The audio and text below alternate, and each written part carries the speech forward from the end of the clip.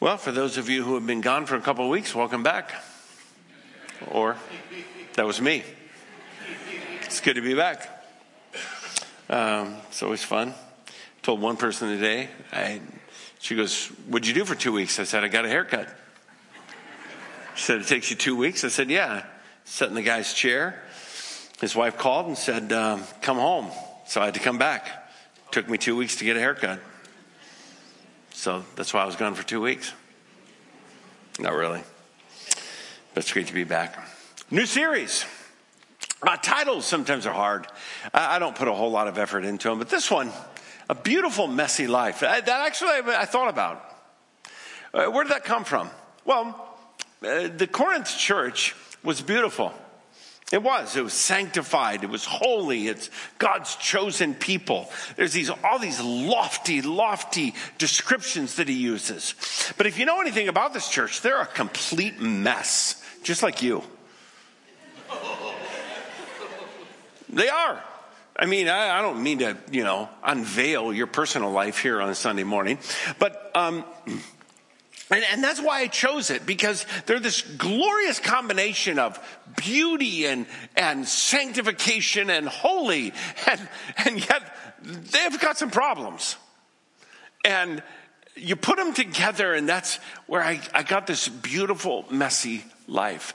Now, a word of honesty. Most pastors don't preach this thing at all unless they're about ready to retire. I'll let you read between the lines. No, I'm not about ready to retire, but I'm 60 and I'm close to not caring.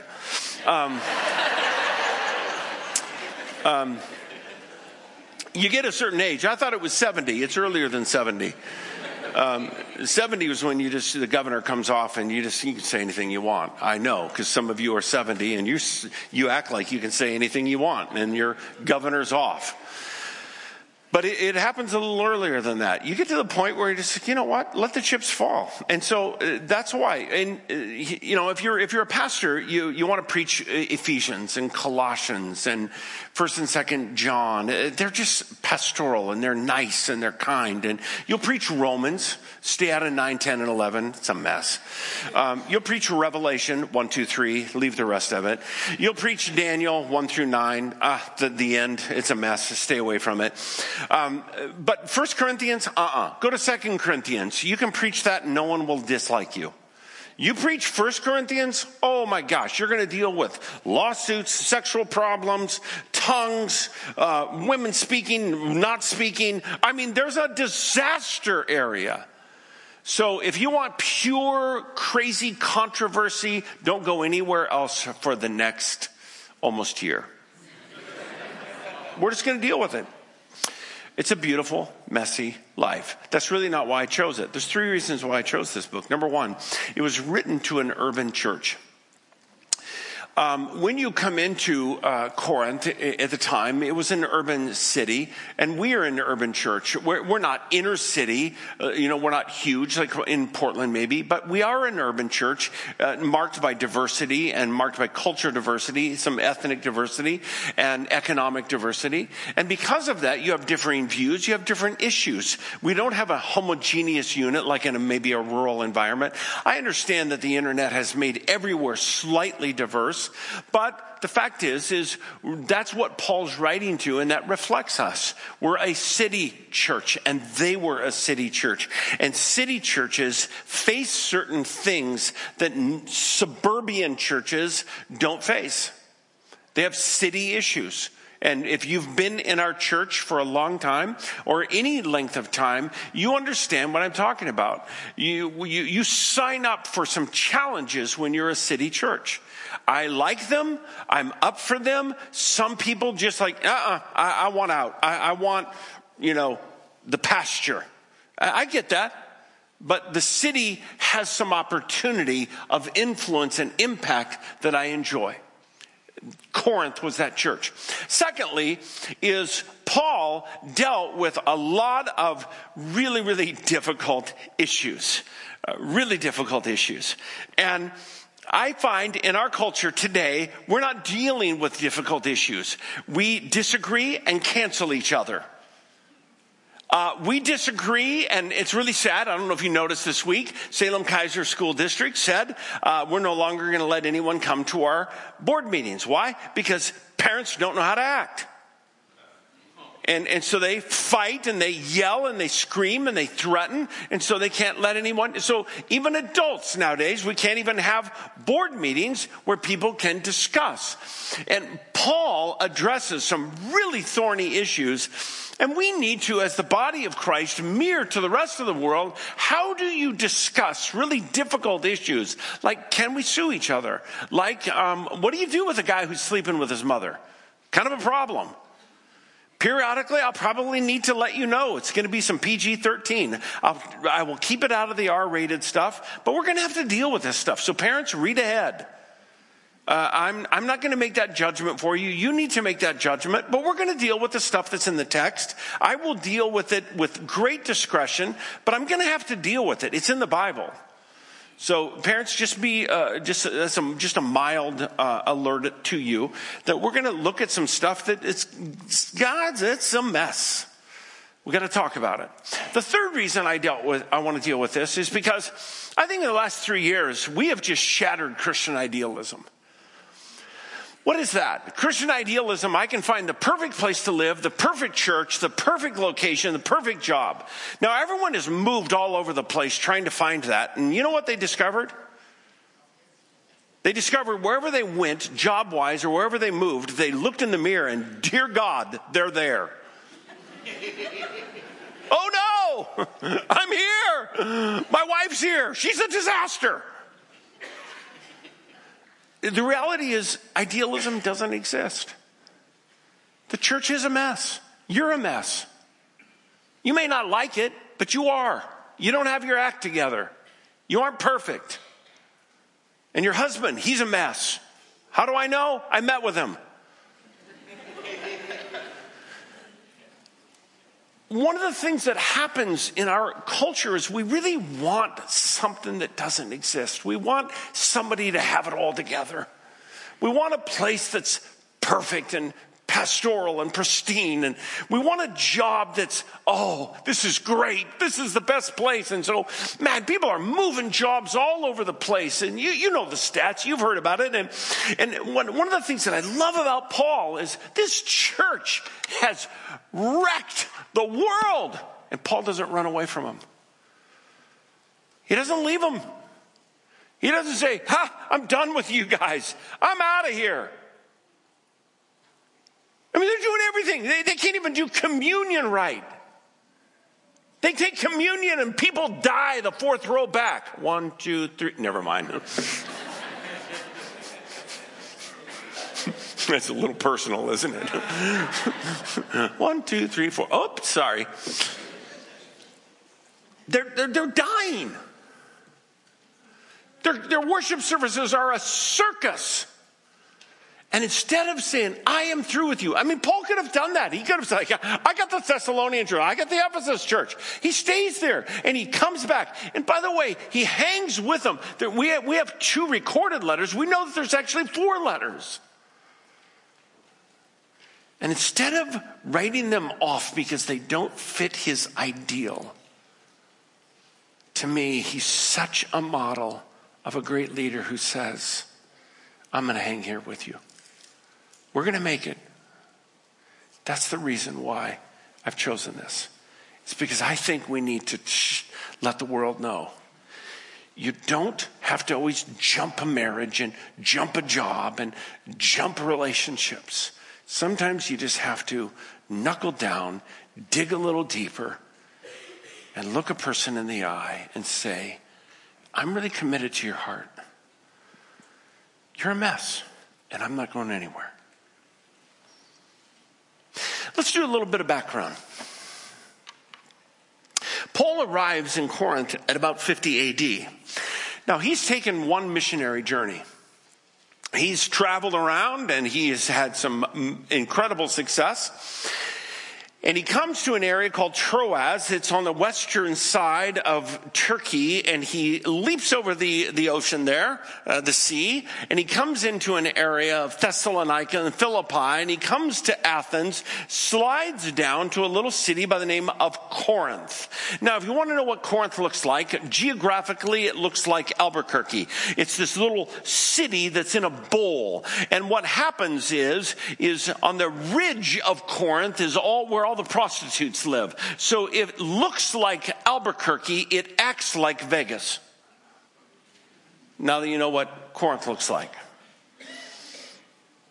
Paul lands there and he founded a church. He comes in, he spent about 1.5 years there, and he's ministering to people there, and then he leaves. He's formed this church, established some leadership, meaning he kind of appointed some elders, spends some time there, and then he sails off to Ephesus. About 5 years later, word comes back to Paul that there's some problems in Corinth. Imagine that. I mean, plant a church in Vegas and imagine. Probably going to have some problems, yes. And so, because he was their spiritual father and cared deeply about them, he felt compelled to write them a letter, of which we don't have that letter. We lost it. God, for whatever reason, decided that no, that's not the letter we need to have in the scripture. It was not put in the canon.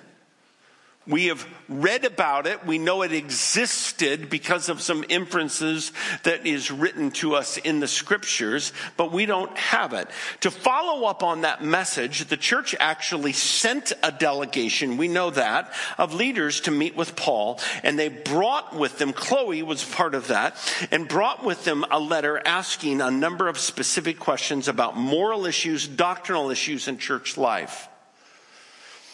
To which Paul responds to them in this sequential letter of which we now have called 1 Corinthians. We know exactly what's in their letter and we know what's in their list because Paul addresses it. Issues of division, issues of lawsuit, issues of discipline in the church, issues of communion, issues of women and some of their limitations or what they can do in the church, and head coverings and cultural issues and worship and prophecy and tongues, all the stuff that Paul just goes down the list. All of that was brought to Paul by this group of people. And he writes this letter, 1 Corinthians, that we're going to go through in about 57 AD. So now 7 years after the church has been planted. Paul received word that there was a faction in the church that refused to acknowledge his authority. What was the basis of this? Well, they said things like this. Paul, who are you? I mean, you didn't walk with Jesus. You weren't one of the apostles. I mean, why should we listen to you? And by the way, you can't even speak your way out of a hat. Apollos is a much better speaker than you. And the church can always do this. I mean, people kind of are they driven by personality. I take a couple weeks off and I come back and somebody says, "Oh, you're back? I much prefer Pastor Jeff. Why don't you take 5 more weeks off?" In fact, have you ever considered a sabbatical for 10 years? People tend to kind of do that, and that's what they were doing with Paul.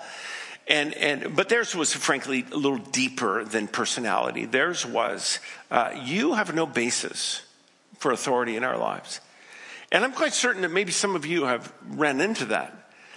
Maybe you come to a person and somebody is doing something, living in a certain way. Maybe they're sleeping with their boyfriend, or maybe they're doing something else, getting drunk on a Saturday night, and you're saying, wait a minute. Having a beer is not a problem. Getting to the point where you can't walk, that's a problem. Who are you to judge me? Who said you're the judge? And boom, they come back, and maybe they even quote the Bible. And they'll say something like, judge not, or you will be judged. Know the Bible. And there's nothing worse, man, than having a drunk throw the Bible at you. I mean, that gets like really weird, especially at 11 o'clock at night. So they're having this struggle. So Paul makes a hurried visit to the church, and the results were frustrating, understandably, for the apostle and for the Christians at the church. He then writes them a third strong letter that Titus delivers to them. And this third letter is also lost to us. So letters really 1 and 3. 1 and 3 are lost. We don't have them. We have letters 2 and 4. What happens is the church had submitted to Paul's direction and had disciplined the leaders of the opposition. In light of that wonderful news, Paul writes the fourth piece of correspondence to them, which is known in the scriptures as 2 Corinthians. He raises a question, and here's the question that I want to wrestle with this morning. When dealing with each other, we're going to come into those issues because we are at times messy. In other words, sometimes there's things that are going on in the body of Christ that aren't honoring to God. There are things that we do that we don't have our acts all together. And how do we approach each other? And how do we correct each other? And how do we bring that correction? Or do we just kind of like, grace of God. God will take care of you. Judge not, or you'll be judged. Do we just do hands off? Or how do we approach each other? And if you know the book of 1 Corinthians, you'll know that Paul is going to deal with some really, really thorny issues. But how does he see this church? How does he set them up so that they receive what he's about to tell them? How do you approach people in correction? And what Paul suggests to us is something that's really important, is that number one, you have to deal with the issue of authority. He starts off, Paul, called to be an apostle of Christ Jesus by the will of God, and our brother, Sosthenes. Now, if you look at some of Paul's other letters, he does not begin this way. He's beginning this way, I think, for a reason. The reason is because he understands that the authority issue is an issue that he doesn't presume. He doesn't believe for a moment that everyone receives him. He doesn't believe for a moment that everyone's going to receive what he has to say. So he starts with the issue of authority. And we have to deal, I think, with that issue of authority as well. Why? Because that's going to be the basis of which we at times have to deal with correction or have to deal with church discipline, because we're going to deal with that down the road. 1 Corinthians 5 and beyond, we're going to have to talk about how do we understand church discipline? What's the basis of church discipline? Should we even be doing it nowadays?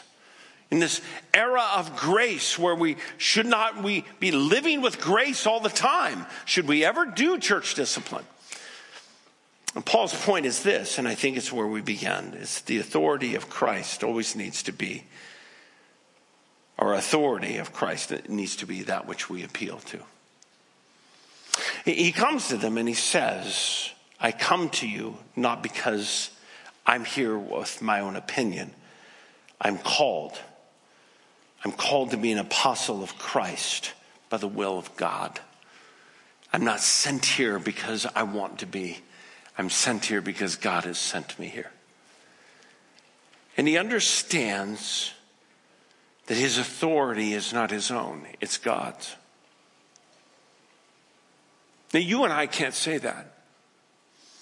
You and I have no basis of saying that. We're not apostles. I don't think for a moment one person in this room is an apostle in the range and the realm of what Paul is. We have not received that apostolic commission. So we can't approach each other. I can say I'm a pastor. That's fine. We can say, some of you, I'm your parent. And that works when they're 5. It works when they're 16 and want the car. It works when they're 35 and they want in your will.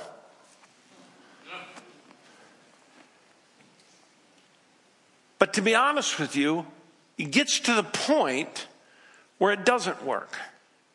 And you have to ask yourself the question, because don't get to say, as Paul did, I am an apostle of Paul, or of God. I come because of the will of God. We have to deal with the issue of authority. Paul said that's the beginning point when we're coming to bring correction. We're coming to address the body of Christ and talk about issues and talk about behavior and talk about worship and talk about church discipline and talk about communion. What's the basis that we come to? He says you have to begin with authority. What is it that I yield to? Now, I would suggest that you and I don't have the ability to appeal to apostleship, but what you and I all have to appeal to is the Word of God. And what I would argue is that what we in this church would suggest is that what we humbly will submit to as best that we can interpret and understand is not our opinion, not my authority as a pastor, not even the deacon's authority as the ruling or governing or leading spiritual body of this church, but ultimately our surrender and humble yielding and coming under the authority of God's word. That's what we would appeal to. Whatever we say and come to and bring correction on anything, we would say it's our understanding and submission to God's word. Let me give you an illustration. One of the issues that's going to come up in this text is this topic called tongues. A number of years ago, somebody came to me and was talking to me about the gift of tongues. It's in the Bible. I said, yep, it's in the Bible. And it's best I understand it, there's two manifestations of the gift of tongues in the Bible. There's one manifestation of the gift of tongues in the book of Acts. And that's where there is a person who is speaking and everyone hears that person in their own language. So that would be like, I've been told that there's 40,000 approximate students in Salem Kaiser School District, and there are dozens and dozens of different languages. I don't know how many, 129, don't quote me on the number. It's like 79, 129, there's a lot of them. So imagine if they allowed me to preach, they'd never do this, but imagine if they would allow me to preach to all 40,000 students in a gathered space, and I preached and they were all together, but a miracle occurred that I preached, but all 40,000 of them, most of them English speakers, but many of them not, heard me in their native tongue, in their first language. You would say that is a miracle. That's the manifestation of what happened in the book of Acts. That's one of the expressions of the gift of tongues. It's cool. It's a miracle. I've never witnessed it. It's right there in the Bible. Another manifestation of the gift of tongues is given to us in Corinth. And that is, they are in worship and there is a person who's speaking, and it is an unintelligible language, if you will. It is not something that is known to them as a language, but it is something spoken unto the Lord. What's unto the Lord? Worship is unto the Lord.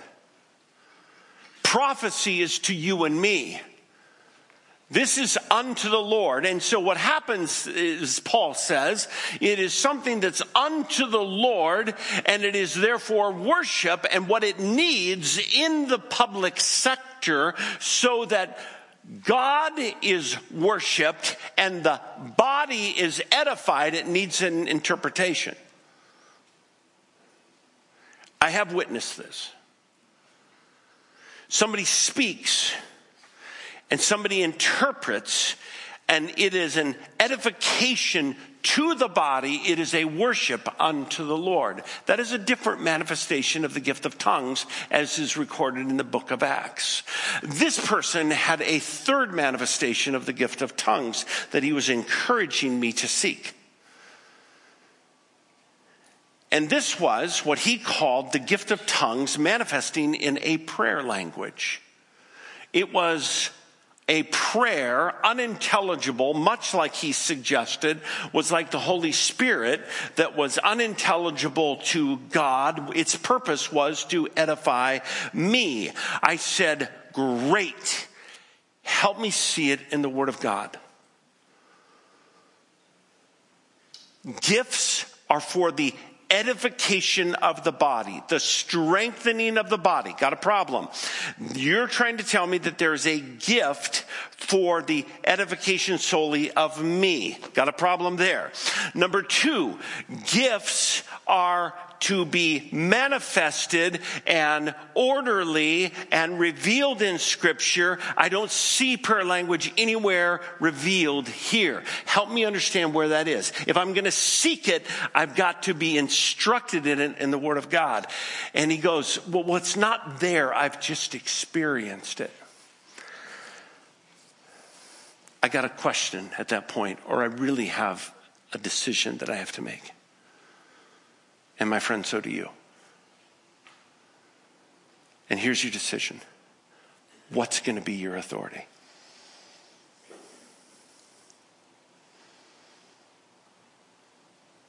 What's going to be your authority? Is it going to be me? Is it going to be another pastor? Is it going to be your friend? Is it going to be experience? What's going to be your authority? I'm not asking you to make it me. Please don't. I will tell you in that moment to my dear friend, I said, I can't seek that which I can't support with Scripture. I can't. I love you. I have a high measure of trust for you. But when it comes to the issue of authority, I've driven a line. And I've driven a pretty hard line. And this is what Paul is saying. I'm going to come to you on the basis of what? I'm an apostle by the will of God. I can't say that, nor can you. But what you and I can say is I come to you based upon the Word of God, as best as we can interpret it. And our decision is, will I humbly submit to it? Or will I step outside of it and use a different authority? It's the authority of Christ that we have to appeal to.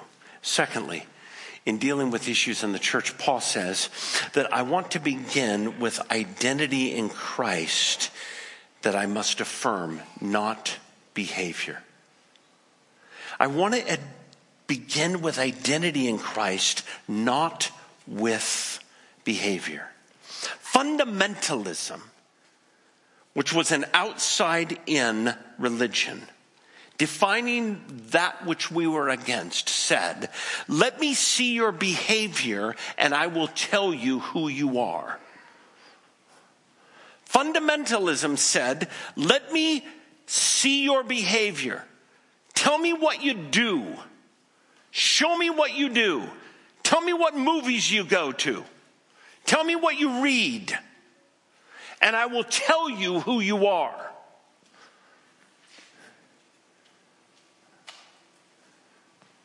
I think that's as erroneous as a $6 bill. There's not a $6 bill, is there? Why? Because my friend, Paul was not writing to a group of people who were nailing it in the righteousness category. But what did he say about them? To the church of God in Corinth, to God's church, not Paul's church, to God's church, to those sanctified. What does it mean to be sanctified? Set apart for God's glorious purposes, who are called to be holy. Called to be holy. together with all of those everywhere who call on the name of our Lord Jesus Christ, their Lord and ours. How glorious, how marvelous, how lifted, how beautiful.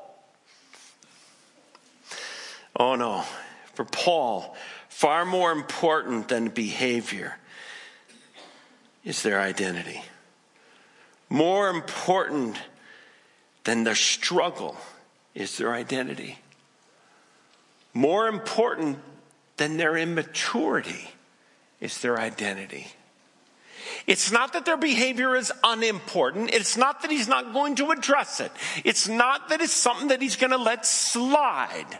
It's just not where he's going to start. And my friend, I would suggest to us, it's not what is most important to us. It's not we're going to sweep behavior under the rug. It's not that we're going to say it never matters. My friend, we're going to get into it.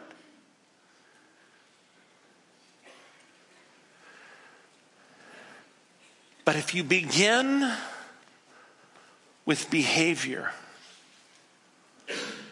and you say that my behavior, your behavior, tells me who you are, then on any given day, my friend, there's not a person in this room that is going to make that performance grid. And everyone here is going to come up a failure. Because none of you are that righteous. None of you are that perfect. You have a beautiful, messy life. And the place that we begin is our identity. And Paul begins with this glorious place to the church of God. I'm writing to Christ's church. You're immature. You reject my authority. You don't want to listen. You're not very humble. But I want you to know what I think of you. You're God's church. You're sanctified. You have a purpose in God's plan. You're holy. You have a glorious purpose in the work of God. God has a glorious place for you, and you're going to fulfill that. And I want you to know I believe in you, and I believe what God is going to do in you. Today you're not fully fulfilling it, but we're going to get there. I believe in you. Why? Because you're God's church. You're not mine. And if God has put his stamp and his blood upon you, and if Christ has identified with you, and if Christ has put his arm around you, and if Christ is willing to identify with you, then who am I to take my arm away from you and say that your behavior is not good enough for me to associate with you? It's your identity in Christ that we must affirm. Most important in helping a person mature is to help them understand that they're who they are before they're told how they should live. I know you have a lot of questions. You're like, well, what about? We'll get there. Chapter 5 follows chapters 1, 2, and 3, and 4. We'll get there. So you're just going to have to wait. I know it's going to kill you, but we'll get there.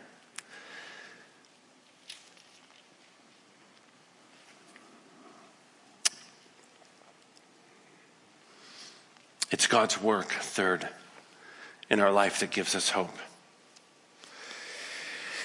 How do we address those that need correction? You establish the issue of authority. You affirm their identity. And you find your own personal hope for them. And you recognize the work of God in their life. I always thank God for you because of his grace given to you in Christ Jesus. For in him, you've been enriched in every way, in all of your speaking and in all of your knowledge, because our testimony about Christ was confirmed in you, and therefore you do not lack any spiritual gift as you eagerly wait for our Lord Jesus Christ to be revealed. When Paul was writing to them, he said, I want to tell you about 3 things that I see in you.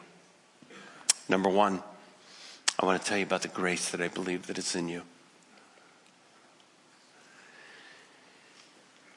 You see, bad behavior doesn't remove glorious grace. It doesn't. Or Paul would be a liar.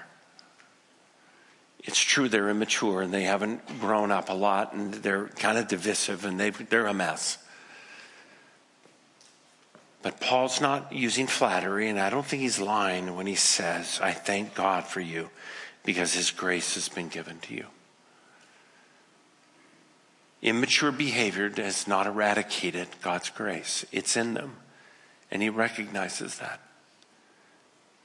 And that's true of your child right now that maybe it's not living the way you want. Maybe there's people in your family. Maybe there's people you work with. And maybe what God is calling you to do today is to look at them with the eyes of what Paul did to this church, is to say, do I see the grace of God? Do I believe that person has professed faith in Christ? Yes. Remember years ago, a conversation I had with a person, and this person was kind of denying their faith. And I just said, I just can't let you walk down that path. The reality is I see faith all over your life. I see God's grace all over your life. That was years and years ago. And sometime later, this person came to me and said, do you remember that conversation we had? I said, yeah, I do. And the person came to me and said, I appreciate the fact that you were willing to fight for me more than I was. I said, yeah. It's because I believed it. I believe Paul was willing to fight for this church more than they were. And he was willing to identify in them a grace that they probably were willing to deny. And he was willing to thank God for it and willing to cast the vision. This is what I see in you. Not only that, he was willing to remind them that they were endowed with every spiritual riches and blessing. Therefore, verse 7, you do not lack any spiritual gift as you eagerly await for the Lord Jesus Christ to be revealed. If you go up into the mountains of Colorado, there's a lot of old mining towns. They're kind of fun to visit if you ever get out there. And you'll go up there and you'll read some history about these. And there were times where, people would lose their minds to flood from New York and Wisconsin and everywhere to come up here. Why? Because they called them enriched mines. They were mines that had all kinds of gold and silver. And people just flooded these places. Some of these towns had thousands of people, and today they have nobody. They were loaded.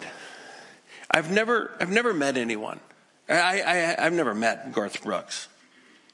I do remember Garth Brooks one time saying, he's the only guy that I've ever heard say, I've got more money than I could ever spend in my life. He once said, he goes, I've got more money than my grandkids could spend, even if they were reckless. I wish I was his grandson. I'd test it. But I really haven't. I've never met anyone who's like, I've got enough. I'm so satisfied. I'm good. Well, what Paul is asking them to understand is, you got it all. God can't give any more. You have everything you need. I don't know, have you ever let that sink in? Therefore, you do not lack any spiritual gift. You have it all. Everything that you need as a church. Have you ever just sat back and said, well, we got it all. We don't need anything.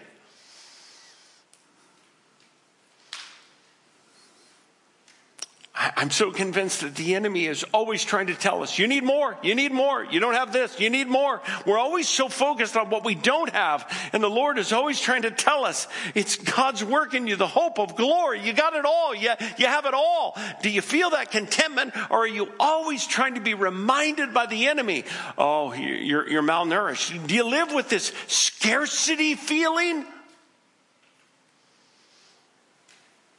Paul's trying to help them see you are poured into with the grace of God. You are lavished with grace, gifts galore. And by the way, you're confirmed to the end. Verse 8, he will keep you strong to the end so that you will be blameless on the day of our Lord Jesus Christ. That's really interesting. Why do you think he does that? Why do you think he tells them straight up at the end, you don't have anything to worry about. When Jesus comes back, you're going to be pure, spotless, blameless. You have nothing to worry about.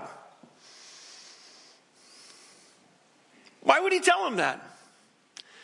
Because he never wants to use salvation as a leverage for behavior. He never wants to use salvation to threaten them. It's like, if you don't behave, God won't save you. If you don't stop messing around, he doesn't want to use that. He doesn't want to cheapen God's grace. That's not going to be the basis of his call to holiness. In fact, he announces straight up, you have everything you need. You're safe in the end. I see God's grace in you. Now, let's talk about how you're living. He refuses to use any leverage other than love to talk about how you and I are obedient to Christ. A friend of mine had a really strange behavior. I gave him a book to read. He read the last chapter. Before he read the book, I said, what are you doing? He goes, I always read the last chapter first. I said, what do you do that for? He goes, because if I don't like the last chapter, I don't read the book. The dumbest thing in the world. He goes, well, if you don't like the last chapter, don't read the book. Here's your last chapter. You finish really well. You finish in glory. You finish spotless. You finish blameless. You finish pure. You finish in heaven. Now, on the way there, Jesus wants to clean you and me up. But he's never going to leverage heaven to do it.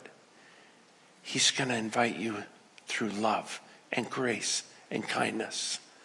Let's take your beautiful, messy life and let's clean it up for the glory of Christ.